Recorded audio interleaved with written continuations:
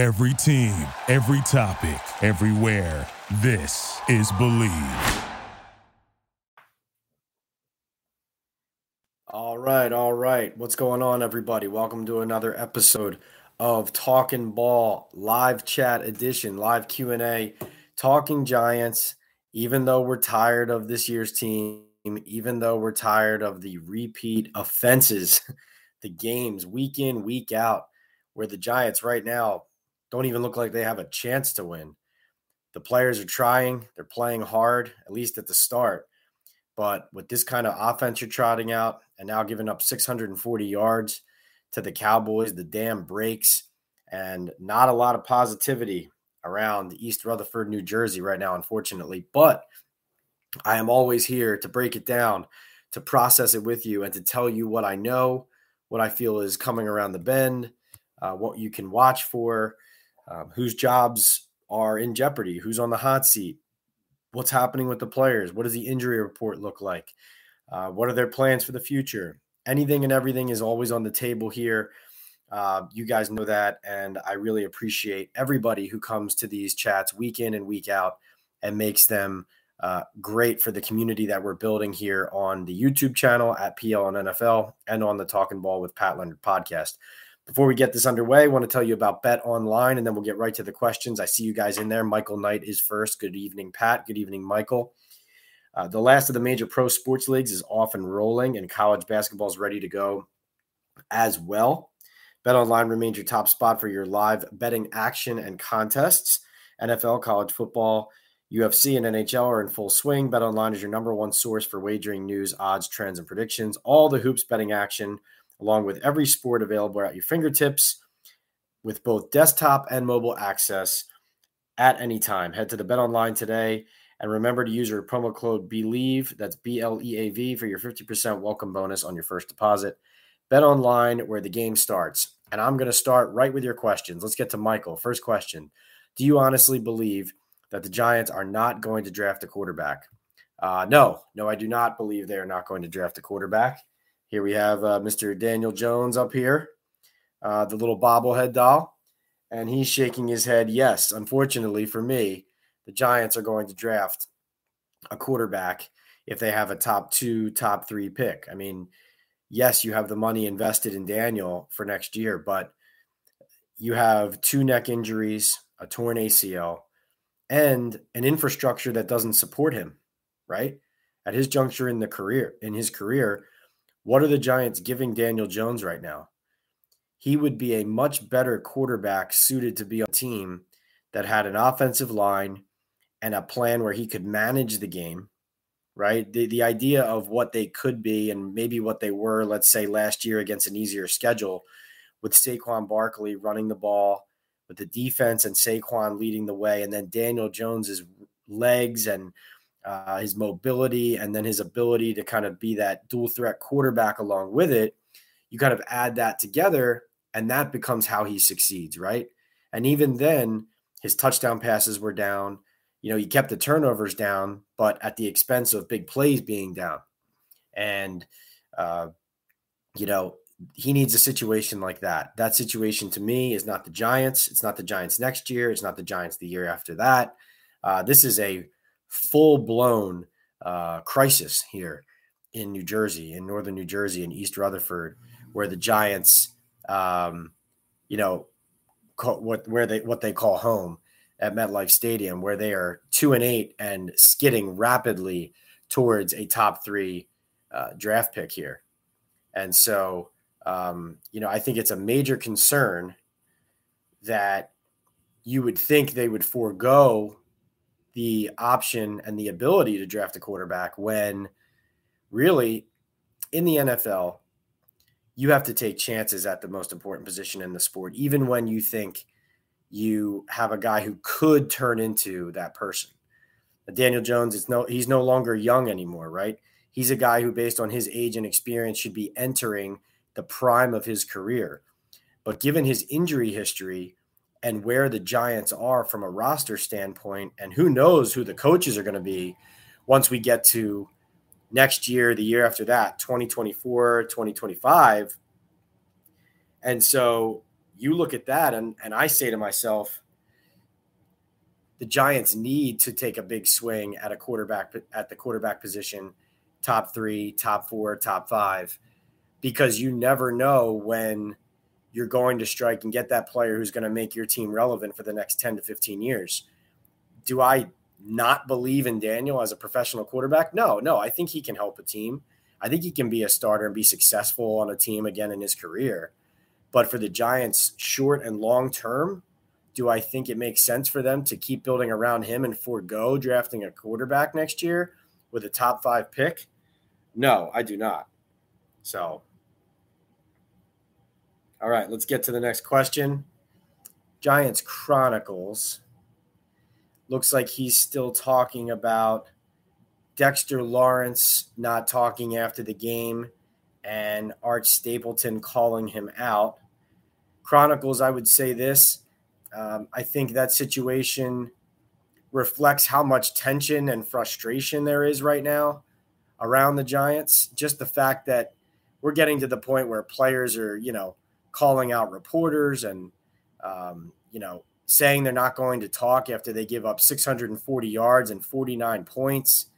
And frankly, I don't think there's anything wrong with suggesting that Dexter Lawrence, a captain and one of the highest paid and best players on the team, should speak after a game like that.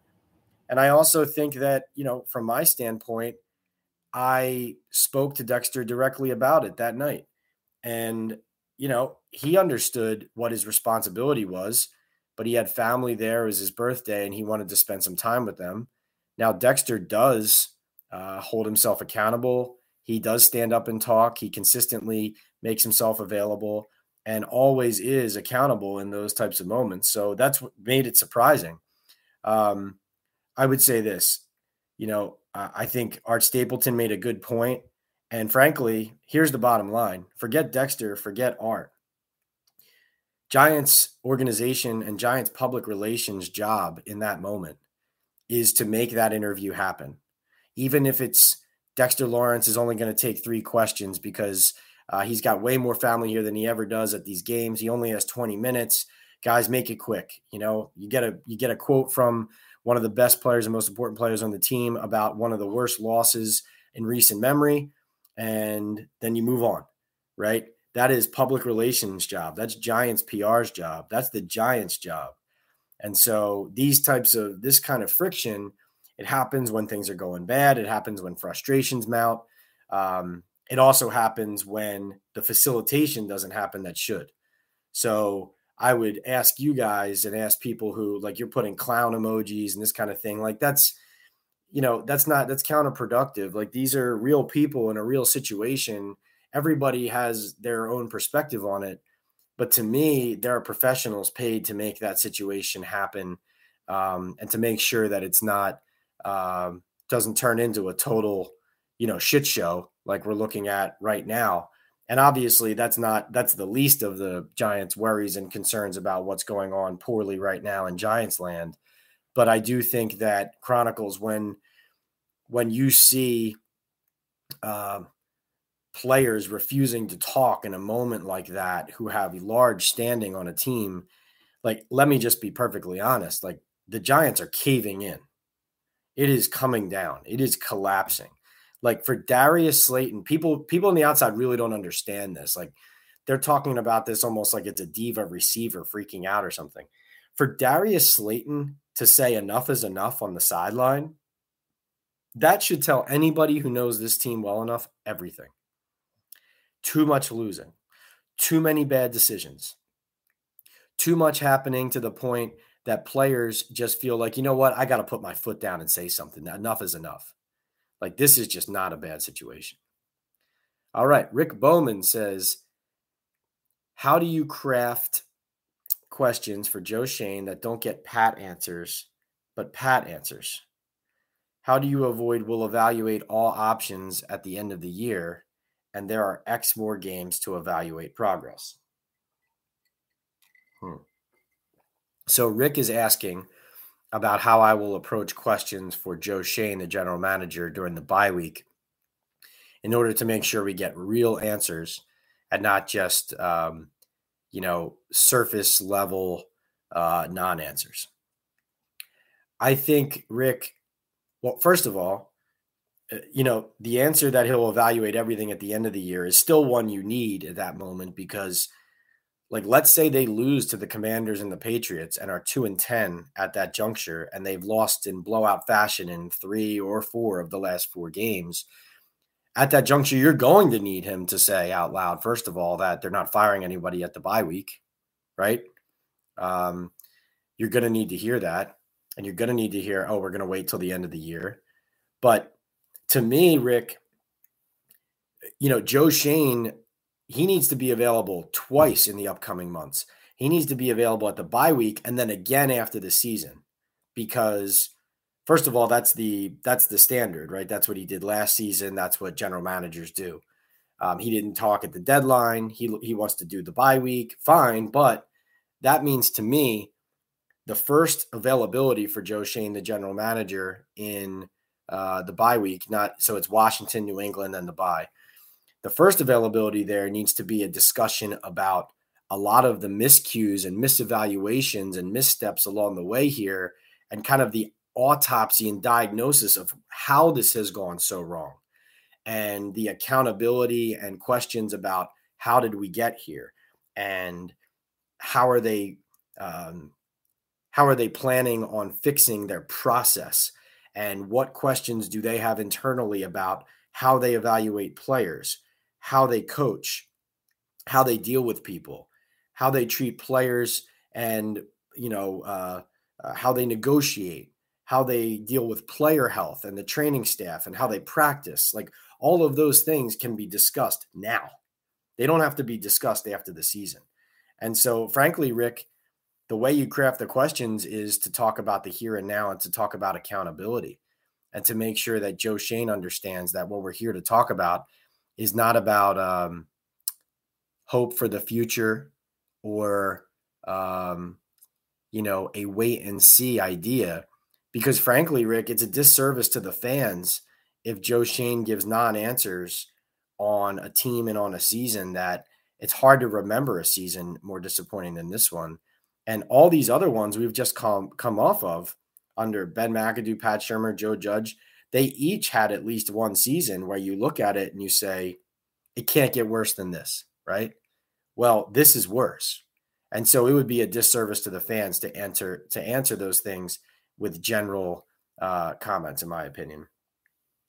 Chronicle says, what is the mood in the locker room? What are you hearing from sources about how everything is in the building? It's very bad. It's a toxic feeling environment. It was extremely tense today talking to Xavier McKinney at his locker. And the mood, frankly, Chronicles, is guys are taking care of themselves. They all they'll look at you and say, what we really need is a win right now for everybody to feel a little bit better about this. But you look in their eyes and they know that a win is not coming. And I think as we see the injuries pile up, like Saquon's ankle right now, again, banged up. Bobby Okereke's got a hip he's managing. I personally think it's only going to get worse. He says, Joe and Daboll better do right by Saquon and give him an extension in the offseason. All this man has done for the franchise is busted his ass off. They should reward him for that. Wait and see there. I mean, I know Saquon says he wants to be a Giant for life, and I'm sure if they give him a chance to do that at the right price, he would do it. I also think that if the Giants moved on from Saquon and let him test free agency and go somewhere else, I think he would do it. I just don't think Saquon wants to be the one to say, I'm out of here, right? So I think he's playing it in a smart, intelligent, political way. But I do think that, there is a scenario where he doesn't mind moving on as long as he's not the person to sever it, is the way I feel like I came out of those negotiations in the summer, feeling like this isn't about things that have happened during the season. This is about how it went in the summer, how we talked to him coming into the season off of all those negotiations and that ugliness, and kind of where it stood and where they left it. Even though he's focused on the season, he's been playing football, playing hard, playing through injury. I still believe in my heart of hearts that he wants to stay here. He's going to say he wants to stay here, and maybe he will if the price is right and they offer them that deal. But, Saquon could end up going somewhere else as long as he's not making it look like I'm out of here on New York, because he doesn't want to be that way. He doesn't want to do that. And it's kind of like the circumstances that were maybe pushing him to it. CJR seems like he's responding to the Dexter Lawrence situation. Says, trash. You don't celebrate birthdays as an adult man. That is bizarre. Okay, moving to Hunter. Good evening, Pat. How's the week been around MetLife Stadium? Hunter, it's been dark, man. It's been the Giants know who they are right now. Like that juncture of games where they had the Bills, the Jets, that part of the schedule where the offense still couldn't score, but the defense was playing well, keeping them in the games, and all they needed was a little bit from the offense, right? And a little bit of game management from Brian Daboll and a little bit of help from the coaching staff. And they didn't get it. And they lost those games. And that is the feeling I think that I get from talking to the players is like, you go from that to then trading Leonard Williams, one of your captains, and frankly, a pretty big miscalculation on the part of the front office and, Brian Daboll, Joe Schoen, ownership. Now, listen, you and I and everybody else, we all agreed that going into the trade deadline, Leonard Williams was one of the players who made the most sense for them to trade given how the season was going. But I don't know if anybody had a full appreciation internally for what trading him would do to the players in that locker room and their belief in what they were doing and in what this season really was and in where this program was going. I think, listen, we've asked this question of a lot of people, like, is the defense dipping, especially because they saw the Leonard Williams trade and they say, well, the front office is out on the season. Why should we continue fighting? No one's going to answer that question and say, yeah, we're slumping our shoulders more because Leonard got traded. They're all saying, listen, it's still about us. It's still about pride. We miss Leonard, but has nothing to do with anything. But I personally do believe that, you give some of these leaders, some of these guys truth serum, they would tell you that it's extremely difficult now in the wake of the Leonard Williams trade when you face that adversity, right? When the Cowboys start going up 14-0, or when the Raiders have that first touchdown drive and they score easier than you expected them to, and then your offense stinks like always. It makes it more difficult in those moments to keep fighting and playing as well at that top level because, the injuries are piling up, but also, you don't have remember the Buffalo game, Leonard Williams and Dexter Lawrence and Kayvon Thibodeau almost like fighting the Bills' offensive line in the end zone. Remember that? Where all those guys got fined, but, they were going to war there, right?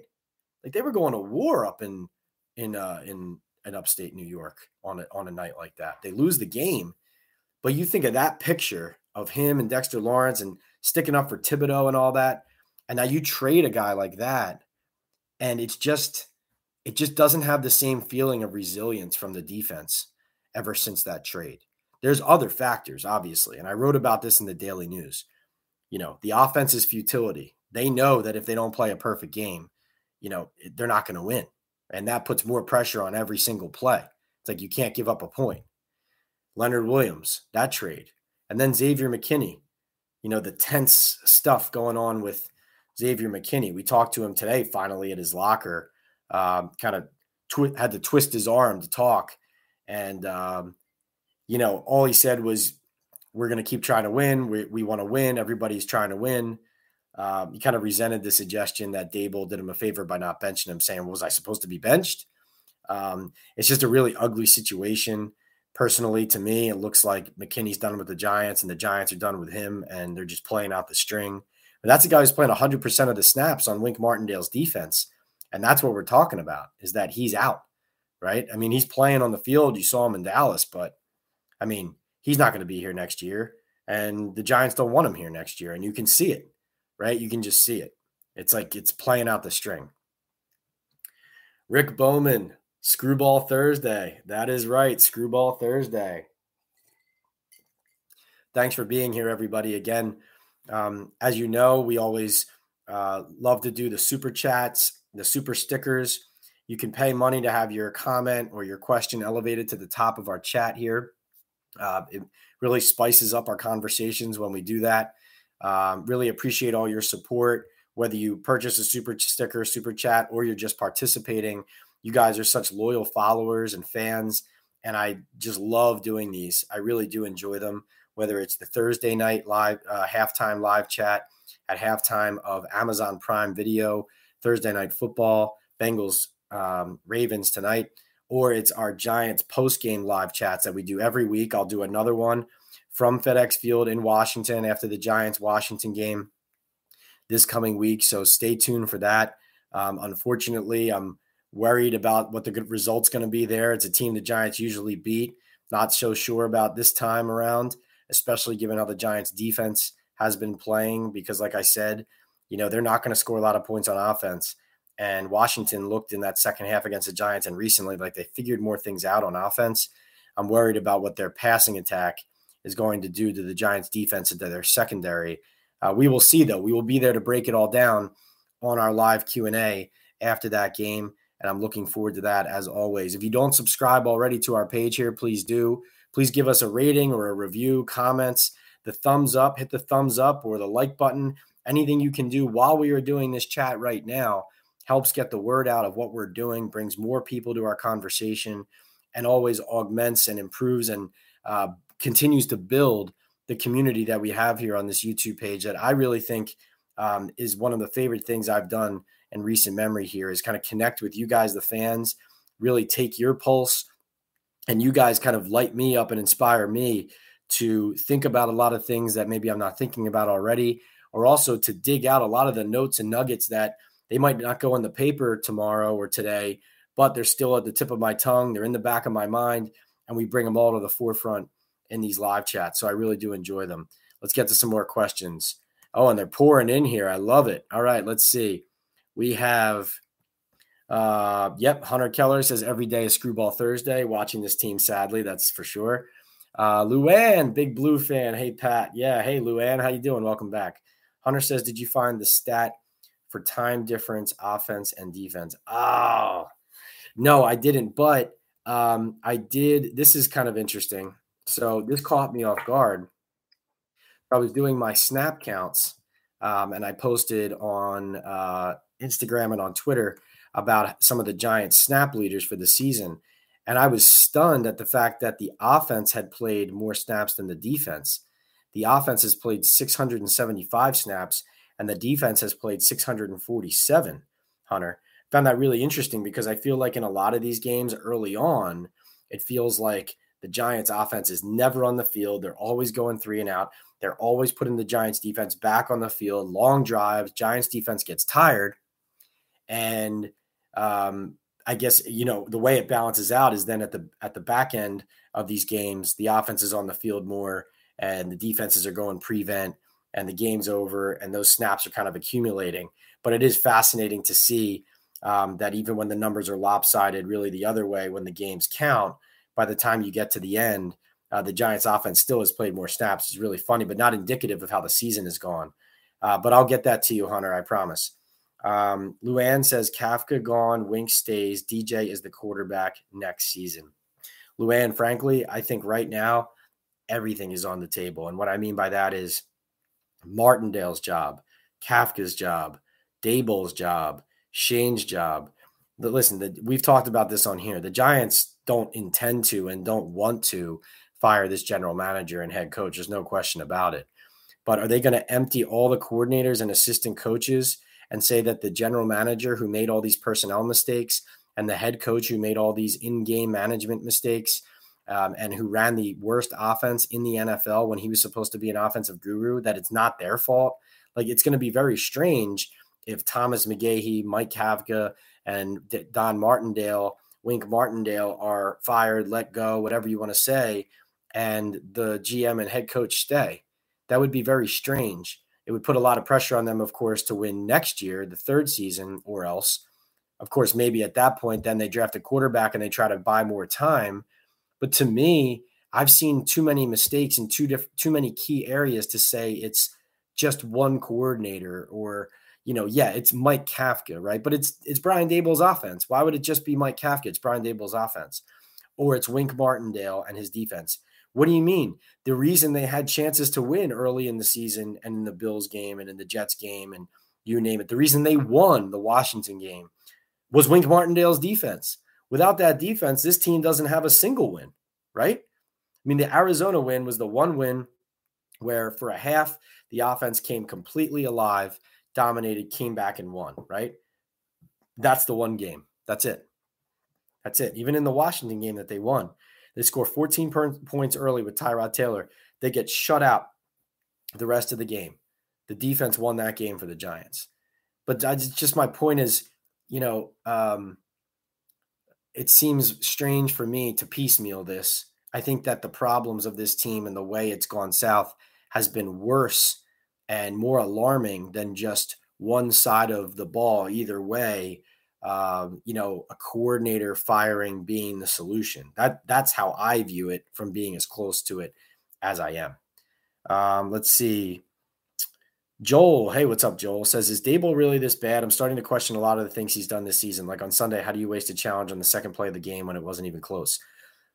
I agree, Joel. That was a panic move. And that was a decision that, to me, sending the play call with the run option into Tyrod's headset at the end of the half in Buffalo. The decision to kick the field goal rather than go for it against the Jets. This challenge call against the Cowboys, like a panic move that essentially announces to your team, we can't win, right? It's like going for that 4th and 8 against the Eagles in the playoffs last year. Like, what are you doing?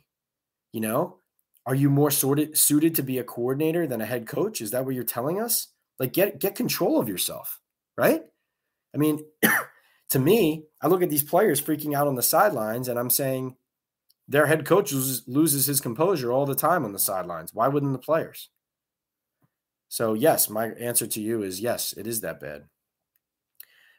Jim Osborne says, Pat, are you able to talk off the record with former Giants players who still actively follow the team? Tiki, Tynes, Cross, Banks. Yes, I have those opportunities. I would say that, Joel, everybody's perspective is valuable. I think that a lot of the former Giants players, and, I understand this, but a lot of the former Giants players, sometimes they will give you a version of what's happening that is colored favorable to the franchise. But the reality is sometimes there are things that need to be told or said or reported that reflect extremely positively on the franchise, on the Giants. But other times there are things happening behind the scenes that need to be reported that are not favorable and do not make the Giants look great or look the way they want to, but still need to be reported and discussed that way. And so I do think that when it gets too bad and really bad, even the team friendliest former Giant players or Giant loyalists will concede behind the scenes sometimes that something drastic needs to change. But what I find too is that a lot of the people who stand their ground in defense of the team, they don't necessarily come around until the change happens. And then they will go back and diagnose like it post-mortem and say, you could always see the signs, right? But the fact is, some of those people you're talking about have allegiances to the team, and that's okay. I do not, right? I work for a newspaper and for an objective outlet where my job is to cover the team from the way I see it and to report to the fans what I feel like they deserve to know, to hold people accountable, hopefully to cover one of these years, one of these days, a team that can go on a deep run and win a lot of games and be one of the best teams and offenses in the league and a fun team to watch. I hope one of those days comes. I mean, right now I got a lot of gray hair here. I might have all gray hair by the time I see that team. I don't know. But yeah, I hope that answers your question, Jim. Antonio says, what are the feelings and the energy in the locker room, Pat? Antonio, the feelings and the energy in the locker room right now, it's I would say a lot of people kind of shaking their head without answers. Everybody's trying, but guys are trying to do their own individual jobs but I think they know that the whole has not been good enough and isn't good enough. And I think they see how many key pieces and players, Darren Waller, Graham Gano, Leonard Williams, whatever, Adoree Jackson, um, Evan Neal, like whether it's poor performance, whether it's trades, whether it's injuries. I mean, they're just down a lot of guys. And obviously starts with Daniel Jones, Tyrod Taylor. Tyrod, by the way, has been jogging on the field by himself with a trainer before practices. So he's putting in some work, staying fit. Looks like a guy who is trying his best to get himself ready once IR is over to possibly come back. I still question the wisdom of coming back with broken ribs to play the Eagles twice down the stretch. I'm not quite sure that's the way you would do it or should do it. But that's probably the most noteworthy, immediate future roster update that I could give you. That's, somewhat positive. Joel checks in with a $5 super sticker. Thank you, Joel. I really appreciate that, man. Really appreciate that. Joel says, I know it's early, but how would you rate this year's draft class thus far? Well, Joel, let's go right to the draft class, okay? Because I was actually looking at this today. I would say Deonte Banks is a player with potential who you can work with. Is he definitely going to be a number one shutdown corner? Don't know that yet, but does he fight back? Is he really young and still is going to mature and develop? He is physically capable, I think. I think he has a lot to learn and he has that maturity to go through, but I think he's a player that you can work with. He's an NFL player. John Michael Schmitz, I think is going to be on this team for a long time. We will see if it turns out that he is a stalwart, don't replace this guy for 10 years guy. I mean, that's what they drafted him to be. We don't quite know that yet. But John Michael Schmitz is another player who you can work with. I will say the difference between a Schmitz and a Banks is Schmitz is what he is, right? He's an older player who played a ton of years in college, who, he's still a younger, going to develop, et cetera. But I think the player he is and the effectiveness he is, the strength he has, like I think what you see is what you get now. And so, I do think he'll be a really good center for this team as long as they build well around him.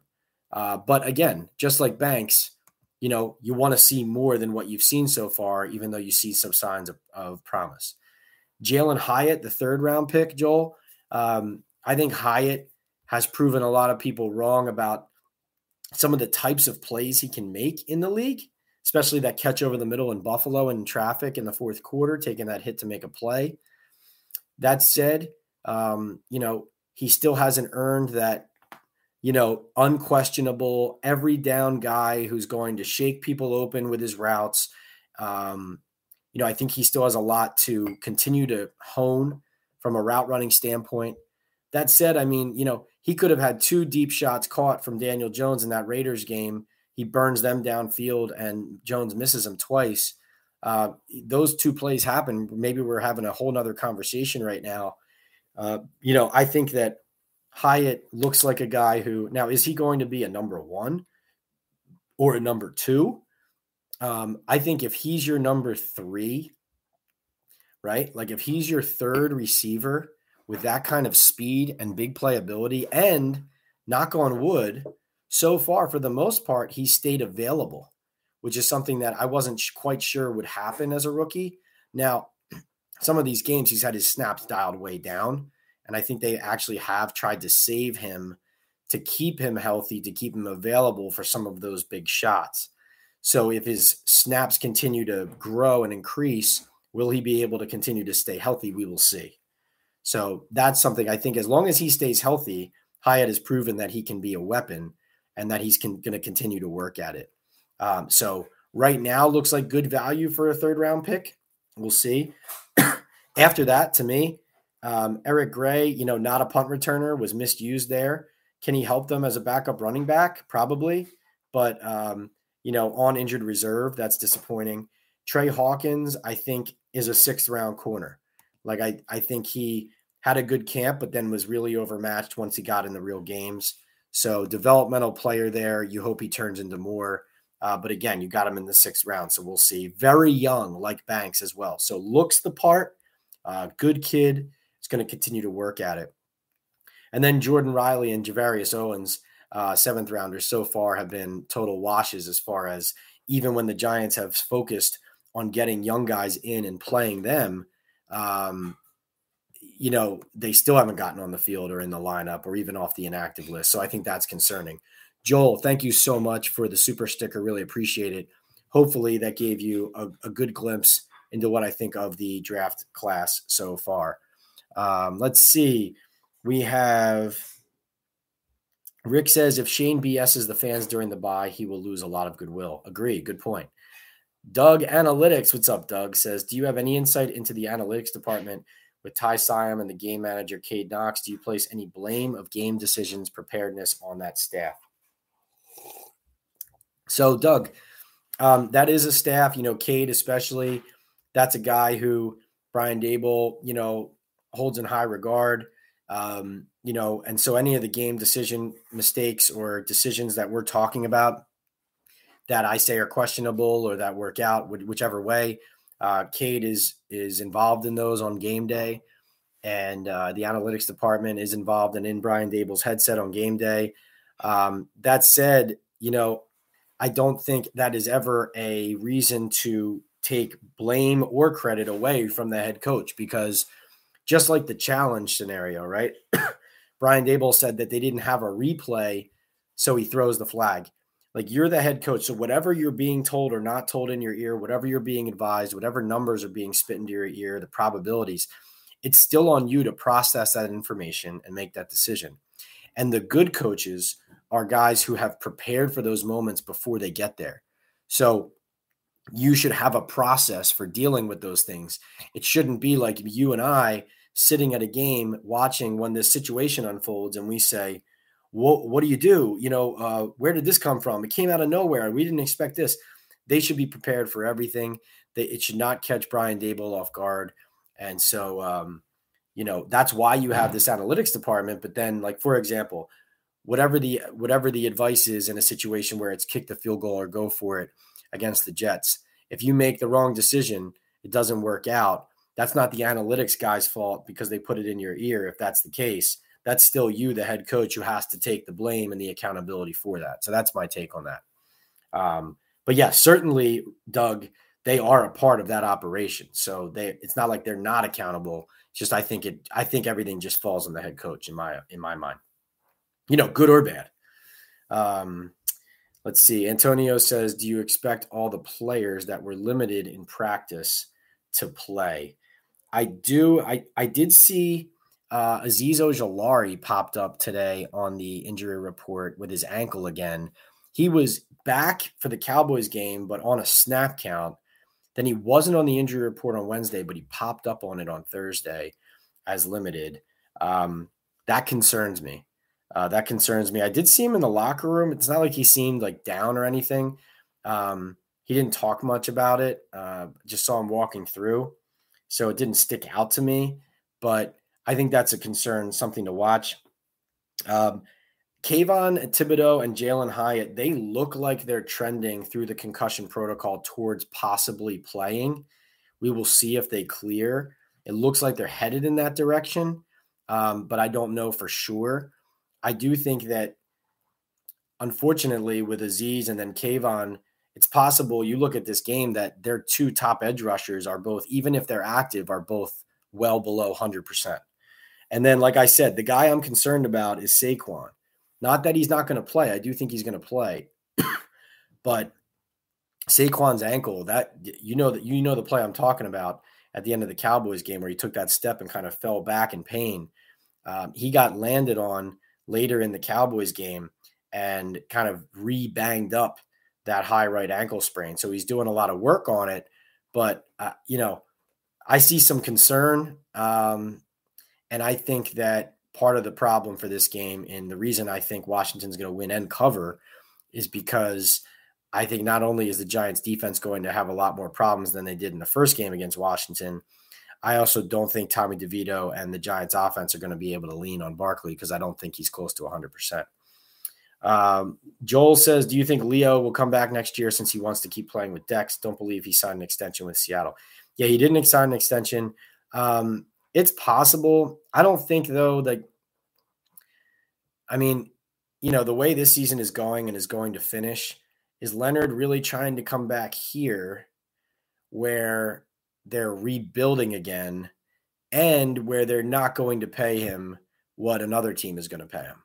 Like, the Giants paid him big once. They're not going to pay him big again, right? They're paying Dexter Lawrence big now. So, no, I don't. And I didn't ask Leonard that. I didn't ask Leonard's agent that. I didn't ask the Giants that, as far as like the answer to your question, will he resign or not? But all the things and conversations I've had along the way and how I understand him and where the Giants situation stands, I do not expect him back here next year, no. R0B says, hey, Pat, how are you? How are you? Thanks for asking. Did you see the report that was posted from Kafka's family saying that Mike and Wink could be fired? And what do you think this means for Daboll? Do you think he had some pressure on him this season more than maybe we thought?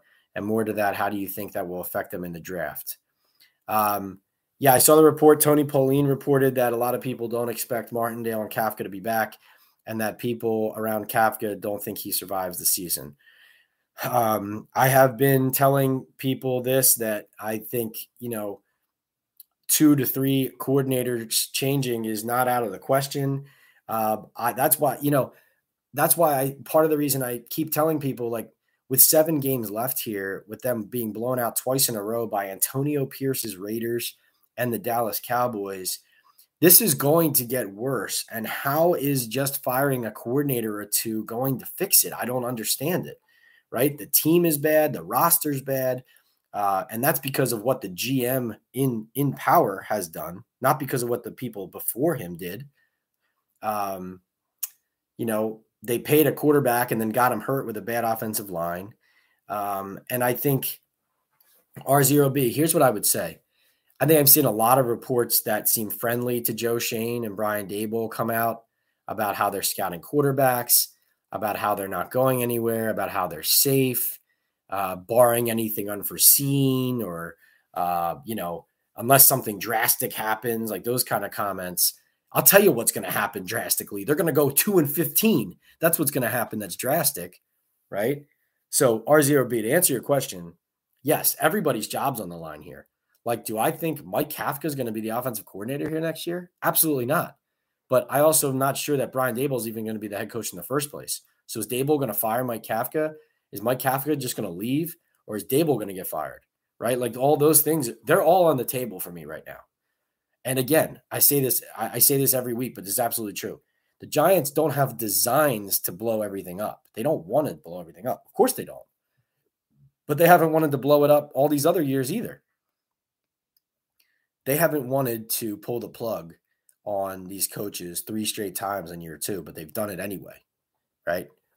And the autopsy of this season, if you're doing it accurately and fairly and honestly, starts with the general manager, his drafts, his offensive line construction, the paying of Daniel Jones, the investment of money, where they've paid, the trades they've made. Like, it all adds up. Not to mention that Schoen and Daboll are attached to the hip when it comes to game planning the game day roster, who's going to be in the lineup. Like, Shane's involved in all that. He's like a baseball manager. So you can't say, well, the head, if it's Joe Schoen firing Brian Daboll, it's not like, well, the head coach did all those things. No. Joe Schoen's involved in all that. So when it went well last year, that was Joe Schoen and Brian Daboll's show. But this year it goes wrong. That's Joe Schoen and Brian Daboll's show. Thanks for the question, R0. What are your thoughts? QB, definitely something they're thinking about in this coming draft. Yes. Hunter says, interesting. Thank you, Pat. You got it. Do I expect Tyrod back after the bye? I see him jogging. Sounds like he's tracking towards trying to come back after the bye. I'm not sure. First of all, they were only averaging, I think, 11, 12 points when he was in. So will it help them win games? I mean, they're definitely better at quarterback, obviously, with him over Tommy DeVito. That's for sure. But like, if you're playing with broken ribs, you know, how many hits you can be able to take? I mean, hard for me to see that working out well. But it does look like he's at least staying in shape to try and come back. Screwball Thursday. That's right. Screwball. Raise your screwball. Again, remember, guys, we do these every week. The live chat, Talking Ball, live Giants chat, Q&A, Thursday night halftime every week, post game every Giants game. And my handle on YouTube, TikTok, and Instagram is at PL, my initials, on NFL. And on Twitter, I'm at PLeonardNYDN. Also have all my work at the Daily News, nydailynews.com/sports. And my podcast, the Talking Ball with Pat Leonard podcast, available on YouTube and video, and also wherever you get your podcast audio, Apple, Spotify, Overcast, like wherever you listen, you can download it. All right, let's get to some more questions here. Jim says, Pat, your point about Williams and Dex fighting Buffalo's O-line was very insightful. That's exactly what teammates expected in Meyer. Makes sense that losing him would depress his defensive teammates. Thanks, Jim. Yeah, no, absolutely. Luann says Matt Barkley should start and Daboll is the man. Well, Matt Barkley, so, one thing that was interesting about Matt Barkley, Tommy DeVito was limited on Wednesday with that left shoulder. He was full on Thursday. So he's tracking to be the starter. But when he was limited on Wednesday, that does mean that Matt Barkley took some snaps. So, he took a lot of snaps pregame to get warmed up for the Dallas game as the backup. And now he got some practice reps. So at least that's good to see. Who knows what difference that'll make down the road, but good to see. Tuto checking in. My man Tuto livening it up. First we had Joel Lopez. Now we have Tuto Azori checking in, $4.99. Massive salutes and respect to Big Boss Pat and all diehard Giants fans in America. Greetings from our entire rugby club in Italy and cheers to Screwballs. That's right. Tuto always bringing it, saying hi to the other Giants fans and livening up the chat. Tuto, thank you so much. Another great example of checking in and paying for a super sticker or a super chat to help liven it up. You get your questions and comments answered and addressed right away.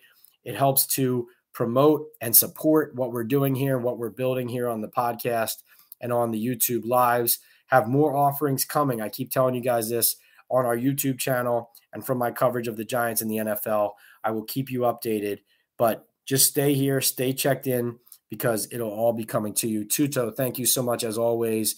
One of our most loyal followers, along with everybody here, Hunter, Antonio, Giants Chronicles, Doug Analytics, you name it. Luann, now a huge part. Rick, who else we got? Michael checking in. I mean, you guys just killing it, bringing the heat and bringing the questions in early. And remember, we have some ads popping into these live Q&As now. So if an ad drops in as we're talking, just hang around. I'll be coming right back with more insight and more information. All right, let's get to the next question. All right. Our next question is Hunter Keller says, Jets question for you, Pat. Do you think A-Rod, Aaron Rodgers, actually does the unthinkable and plays this year? Or is it just to try to make people feel better about their season? Hunter, I think that Aaron Rodgers loves attention, and I think he wants to stay in the news cycle, and that's the primary reason for why he's keeping this alive. I think that if they do somehow look like they're going to make the playoffs, he sounds like somebody who wants to try to jump on that bandwagon. But to me, it doesn't make any medical sense. And I think he just wants to be part of the conversation throughout. And the Jets probably welcome it too, because it keeps the spirits up, to help balance out the negativity around how bad Zach Wilson is. So no, I don't think he actually comes back. That's a good question, Hunter. Luann says, maybe we can win 6 in a row. You never know, but Matt Barkley needs to start. Luann, always the optimist, always the optimist. Antonio says, with Tyrod, we can win 8 games, says Luann. Antonio says, is it confirmed to be broken ribs or is that an assumption? That's my assumption on Tyrod, that it's broken ribs. I think it's a pretty safe one, though. Rick says, thanks for doing these. Your candor is appreciated. Screwball Thursday. You got it, man. Your questions are great too. Molly Mall. What's up, Molly Mall? Back in the chat says, I think Schoen has done much better than Daboll. He's drafted good players and made good free agency moves. I don't know why Daboll gets an excuse. Schoen isn't a coach. Daboll has made a ton of bad decisions. Schoen does decide who's available on game day. To me, his drafts are not as positive as you say they are. I mean, we could agree to disagree, but like for me, you still want to see way more out of Kayvon. 39 snaps and not in the box score against the Cowboys. Got to be better than that. Evan Neal, obviously not the pick you wanted it to be. Wan'Dale Robinson, not the pick you wanted it to be. Josh Azudu, we all know how that's turned out. Cordell Flott showing some promise now, but obviously still a lot to be desired there. Daniel Bellinger, right, settling back into like a lower round pick type player that you got in the fourth round. Dane Belton, still waiting to see him pop. Micah McFadden, probably the most encouraging player from that class as far as where you drafted him and what he's provided for you in the fifth round, the linebacker out of Iowa. So thumbs up on Micah McFadden right now, but coming off a tough game against Dallas for him as well. And then DJ Davidson, Marcus McKeithen, Darian Beavers, none of them have popped. So when you say he's drafted well, we also went over the 2023 draft class already. I think you can name a few players, a handful of players in those drafts who can make you excited. But Molly Mall, I would contend that Joe Schoen's drafts leave a lot to be desired. In particular, the offensive line picks of Evan Neal, Josh Azudu, and Marcus McKeithen in his first draft. Look at what these guys have turned into as offensive linemen so far for this team. It's a disaster. It's a total disaster. Tuto checking in. Wow, look at this guy, $9.99, followed up by Donna Keene for $5. You guys are the best. Thank you so much. Tuto says, Big Boss Pat, please suit me in Giants gear tomorrow, and I'll promise you the opposing team's quarterback won't be walking off the pitch on their own power with the first hit. I'll need a half chance. You can bank on it. I love it, Tuto. Tuto talking like he's the modern day LT out here, ready to take out Theismann in the backfield. Tuto, I love the aggressiveness. I love the attitude. And frankly, the Giants need some of that juice in the locker room right now because they're down in the dumps. I can tell you that. And Donna says, this is the only place where we get real info. Thanks, Donna. That means so much to me. And that's not a cut at anybody else. That means so much to me because I pride myself on being thorough, objective, and honest and real. Like I really do try to bring those things to my coverage. And a lot of times it means telling the fan base what they don't want to hear. And what I love about this YouTube forum and our conversations on these chats is that we can have the conversation. And like, let's say Molly Mall and I disagree on, the drafting of Joe Schoen or whatever. It doesn't become a Twitter fight and us just blasting each other with, you're off base and you're a clown. And this, none of that happens. We have a civilized, intelligent conversation back and forth, and it really becomes an exchange of ideas. And that's what I want. I want you guys to be more informed from the things I know, from the access I'm privileged to have. And then I want to hear what you guys have to say because you guys are passionate. You care about this team as much as anybody. And the team's history, the franchise's history, what's right, what's wrong. And frankly, the people I feel like who pay attention here and come here, Donna, Tudo, everyone who's been jumping in and being so loyal here, I feel like you guys see that this is about trying to dissect the way the Giants can get better to become the team that wins a Super Bowl so everybody can celebrate. I can write a book and do more and do a ton of television and tell everybody how it went right and how special it is. And the GM and coach can be here for 20 years and you guys can all go to the games and they can be one big party. Like that's what we want, right? Like that's what we want. We don't want this down in the dumps every year talking about a new coach and number one pick crap, right? That's exciting for a little bit, maybe every now and then when everybody knows it's obviously time for turnover. But geez, enough of this, right? Like enough of this losing. It's just too much. But thank you so much for all you guys who are checking in, especially with the super chats and super stickers. Joel Tuto with some massive support. Donna Keene again. Really appreciate you saying that, Donna. Means a lot. Molly Mall responds and says, yes, great dialogue and very respectful. I love it way more than Twitter, especially with someone who knows what they're talking about. Yeah, and you guys know what you're talking about too. That's the thing. Like even somebody, you could say the polar opposite thing of what I thought to be true or what a player has told me or a coach has told me, but that doesn't mean it's not valid, right? Like, especially week to week, a lot of things change. And also, like you mentioned the draft, Molly Mall, the Giants draft, for example, Wan'Dale Robinson, if he stays healthy, he might prove me wrong and suddenly become a target machine who is moving the chains and becomes like a key cog in the offense, right? Now, I don't think that's what he is right now, but he can still prove me wrong. Dane Belton could continue to grow and become a starting safety. Evan Neal could, I don't think he's on this track, but could he do the Andrew Thomas thing of figuring it all out and settling it down and, earning the pick that he was selected at? The door's not closed yet, right? Especially like the young guys like Deonte Banks, Jalen Hyatt, John Michael Schmitz, I'm excited about them. But I do think that Shane's drafts are overrated. But even though I think that, it's still exciting to dissect these things and hope for the Giants to take another step and for these guys to continue to develop, because that's what we really want to see, is a team that's competitive in the end, right? But guys, I can't thank you enough for always being here to support me, support the podcast, support these live chats, these live Q&As. Screwball Thursdays, always a lot of fun. When I couldn't do it last Thursday, I missed it.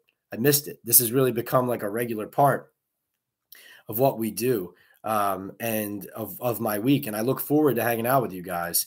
Tudo with so much support here. Man, oh man, I love it.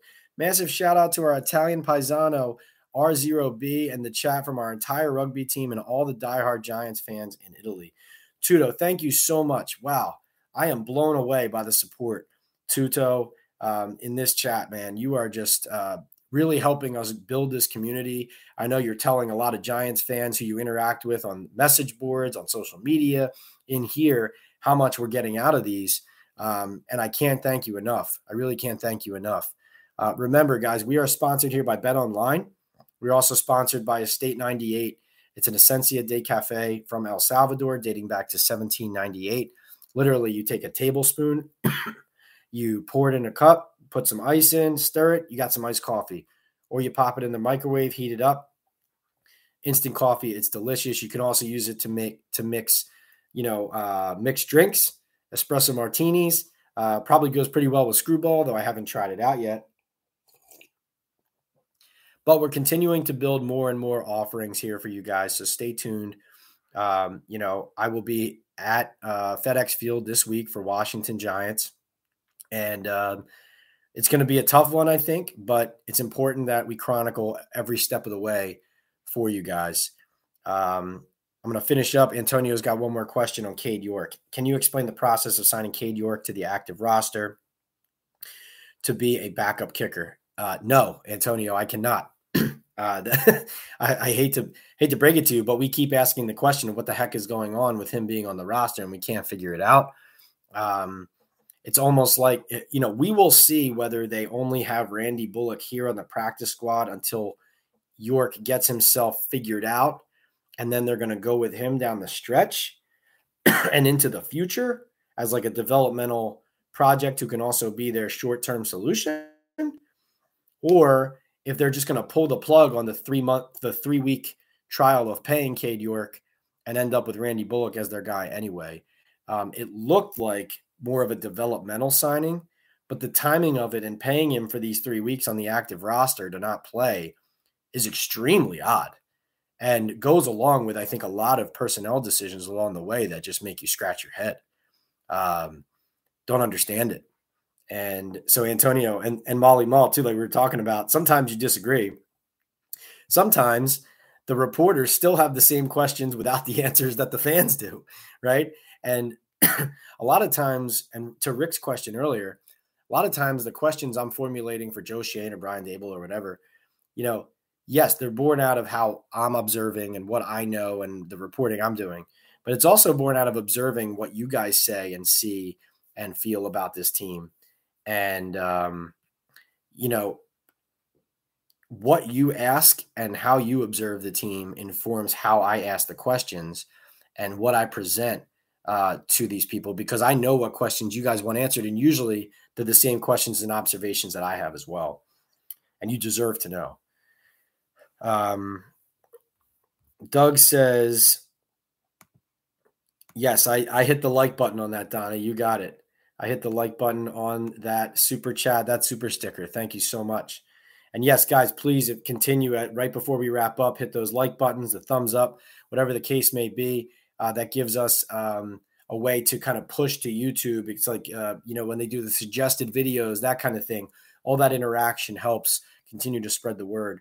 All right, we'll finish up on this. Doug says our position coach is available tomorrow. Any particular you're interested in? Would love to hear Mike Trier's take on being included in Tom Pelissero's Coaches on the Rise article. Those position coaches are not available on this week. I think they'll be available either next week or the week after Thanksgiving. We'll get to that. But Mike Trier, definitely a guy who's respected in the building. He has not been available, though, because he's not a primary position coach. So that's actually something, though, that's interesting maybe to look for down the road. I do know that Mike is highly thought of, and that's something I'll keep on my list of things to follow up on, along with Hunter, the stat on the offensive possession, defensive possession, time of possession, and the averages there. So thank you again, guys. Really appreciate it.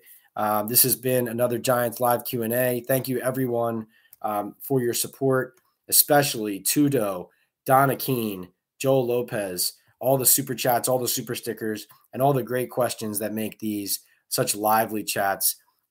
Really appreciate it. And RZOB says, Pat, us as a Giants community do Twitter spaces talking about everything Giants for hours. Would you ever be willing to join one? We would love to have you maybe interact with us and answer questions. R0B, send me a message on Instagram. Direct message me on Instagram at PL on NFL and give me the information on that. And we'll see if I can jump into some of those spaces and talk to you guys in that forum sometime as well. That would be a good way, honestly, to spread the word about what we're doing here as well, right? So I would love to do that. So pass that information along to me in my Instagram DMs, and I'll get back to you there. You don't have Insta. Well, direct message, Twitter work, email me. My email is pleonard@nydailynews.com. So PLEONARD @nydailynews.com. You guys can email me directly there if you ever want to. I get to questions. I don't always get to the questions right away. It's not like a live chat, but R0B, I will see it there. So thank you very much. This has been another episode of the Giants Live Q&A. Remember, subscribe if you don't already. We will see you guys post-game at Washington for another post-game live Q&A. And by the way, check out my recent interview with Sterling Shepard on the Talking Ball with Pat Leonard podcast.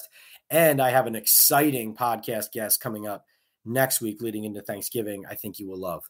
Stay tuned. Talk soon, and hang in there, Giants fans. Hang in there. Only 7 more games to go.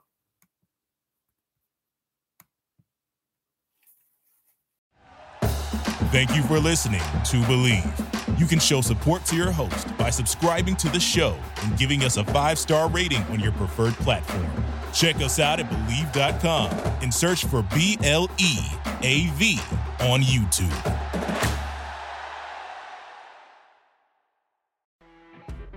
You know when you're listening to a true crime story that has an unbelievable plot twist that makes you stop in your tracks? That's what our podcast, People Are the Worst, brings you with each episode. I'm Rachel. And I'm Rebecca. We're identical twins who love true crime cases that make you say, didn't see that coming, and we hate the people responsible for them. Listen to People Are the Worst now on Apple, Spotify, or wherever you get your podcasts.